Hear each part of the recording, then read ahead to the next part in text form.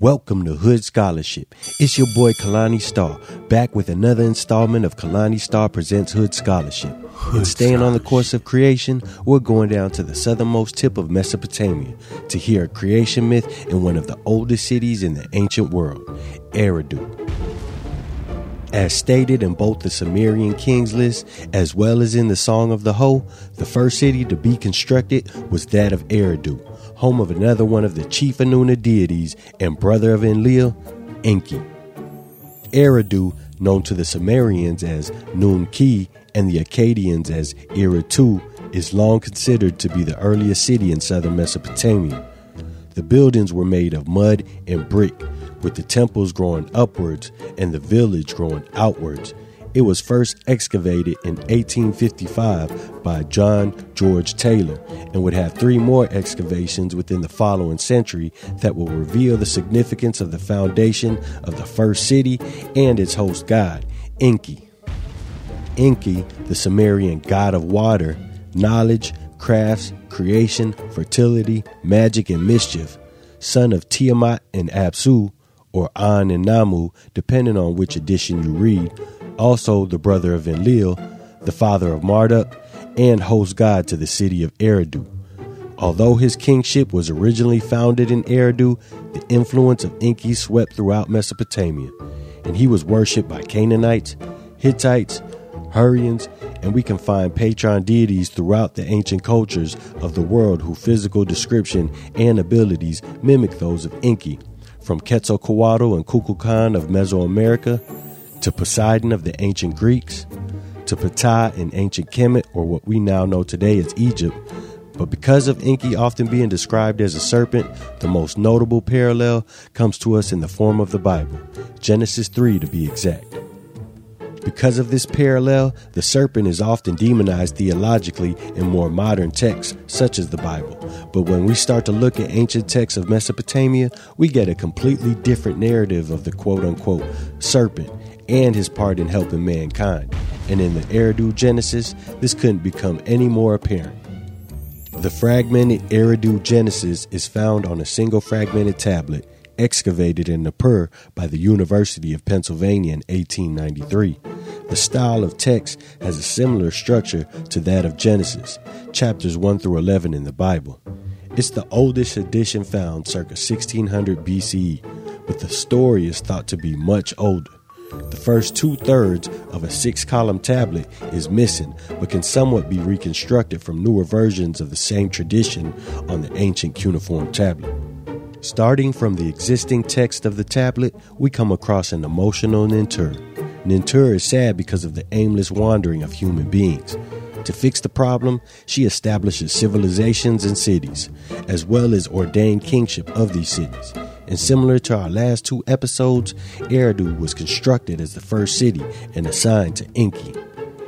After another break in the text, we come across Nintur, emotional again, this time because the Council of Gods had banded together to decree a flood that would destroy her creation. But this is where Enki helps to change the course of history by warning the character Ziusudra, whose name means life of long days. Ziusudra is instructed to build a boat to save him from the flood and is rewarded with eternal life in Dilmun. And if that narrative sounds similar to that of Noah's Ark, don't worry, Mesopotamia has two other similar stories in later conquering dynasties. Both Utnapishtim and Atrahasis play the role as flood heroes and saviors of mankind. But enough of the backdrop, let's get into the actual text translated by Thorkild Jakobsen.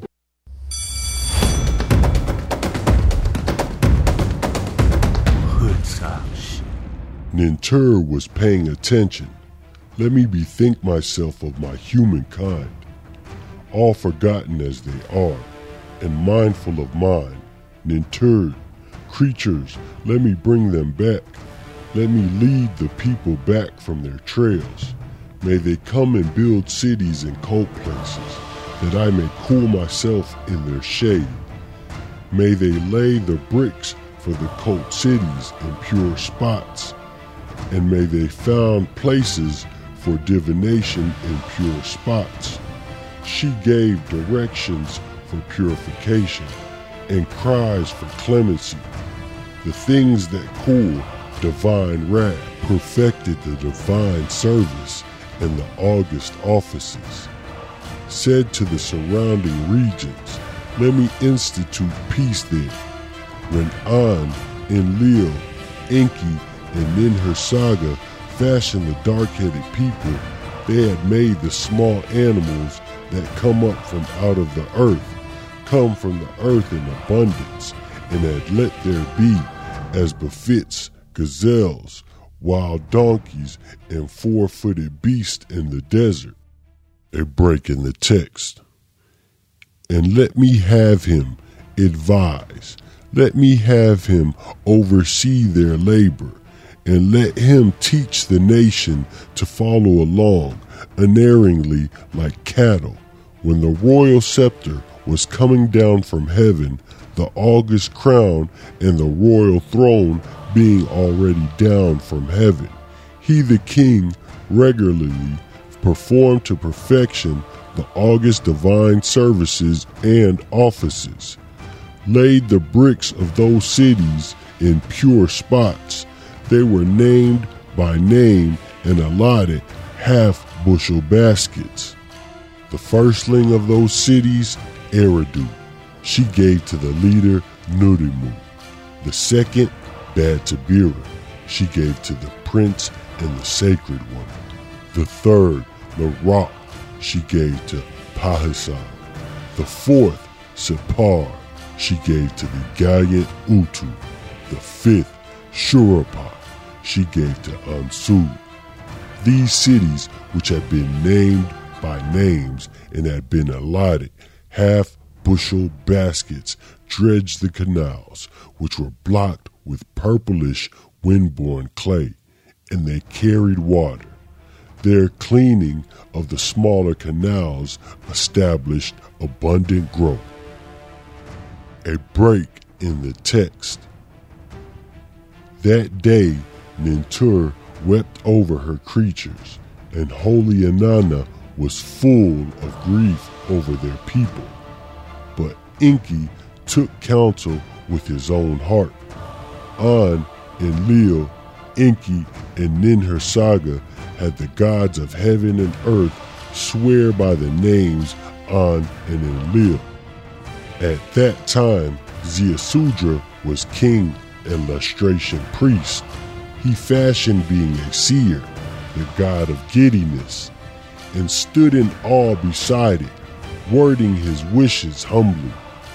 As he stood there regularly, day after day, something that was not a dream was appearing, conversation, a swearing of oaths by heaven and earth, a touching of throats, and the gods bringing their throats up to Kiur. And as Ziusudra stood there beside it, he went on hearing, "Step up to the wall, to my left and listen. Let me speak a word to you at the wall, and may you grasp what I say. May you heed my advice. By our hand, a flood will sweep over the cities of the half-bushel baskets and the country. The decision that mankind is to be destroyed has been made. A verdict, a command of the assembly cannot be revoked. An order of An and Enlil is not known ever to have been countermanded. Their kingship, their term, has been uprooted. They must bethink themselves of that. Now, what have I say to you?" A break in the text. All the evil winds, all stormy winds, gathered into one, and with them then the flood was sweeping over the cities of the half-bushel baskets for 7 days and 7 nights, after the flood had swept over the country. After the evil wind had tossed the big boat about on the great waters, the sun came out, spreading light over heaven and earth. Ziusudra then drilled an opening in the big boat, and the gallant Utu sent his light into the interior of the big boat. Ziasudra, being the king, stepped up before Utu, kissing the ground before him. The king was butchering oxen, was being lavish with the sheep. Barley cakes crescent together. He was crumbling for him. Juniper, the pure plant of the mountains, he filled on the fire, and with a clasp to the breast heat.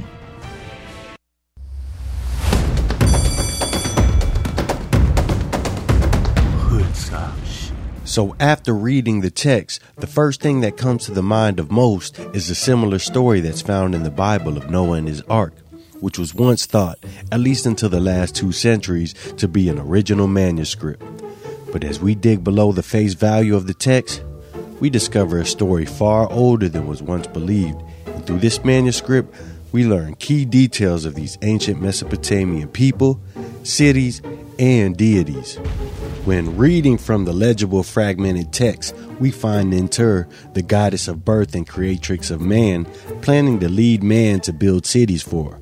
We also are told that An, Enlil, Enki, and Ninhursag fashioned the dark-headed people, as well as small animals, to come out of the earth at the same time.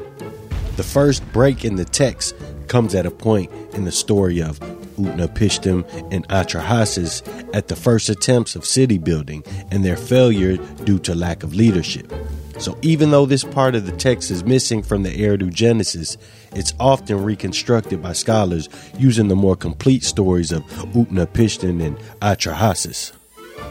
When the text restarts, we notice Nintur instituting kingship over the original 5 cities that were built, which were Eridu, Bad Tabira, Larak, Sippar, and Shirapak.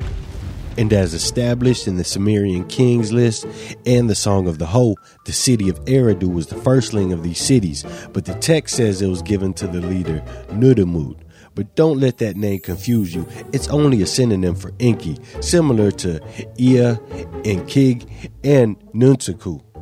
We also hear of the cities as a conglomerate being referred to as the cities of the half-bushel baskets. And through the comparisons of text, we read in the Song of the Hoe when it says, "And for the hoe and the carrying basket, even wages were established."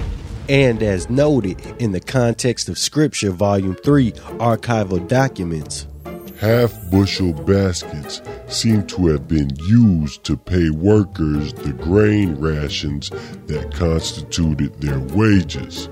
Apparently, they serve here as symbols of the major centers of the economy. The word for them was also used to denote a standard measure used as a check. So with the establishment of cities came an entire economy, dependent on the workers to sustain these cities. The city paid out wages for work done by the black-headed ones in the form of portions of grain, proving the power and the knowledge of agriculture and the basis for the Song of the Hoe, the passing of this knowledge from the god Enlil to mankind. In the second break of the text, we reconstruct yet again through the use of later versions of the text, Utnapishtim and Atrahasis, that there was probably an account of antediluvian rulers similar to some other copies of the Sumerian Kings list, and how the noise of the humans angered Enlil, which in turn forced him to assemble the gods and vote to destroy man by flood. At our next break in the text, just before the flood, which again through reconstruction we can assume that this would have been where Enki would have advised Ziasudra to build a boat and load it with pairs of living things. Then comes the flood, and finally our last break in the text, where Enlil would have been enraged towards Enki of the knowledge of a survivor. After the break in the text, we find that Enki is convinced An and Enlil that Ziasudra was allied with them and that Ziasudra and the animals were off limits to them, thus leading to An and Enlil making Ziasudra like a god and granting him eternal life in a place known as Dilmun, which according to Thorkild Jakobsen was the present Bahrain, but in the tale was a far-off mythical place. So be sure to tap into the next episode of Kalani Star Presents Hood Scholarship as we bring another tablet from the ancient Mesopotamian library. On course with our theme of creation, we'll take a look into the story of Enki and Ninhursag. So until next time, stay sourced up and don't trust no one's information but your own. Be sure to like and subscribe on YouTube and wherever you listen to your podcast at. Kalani Star presents Hood Scholarship. Hood Scholarship. This is not your average podcast.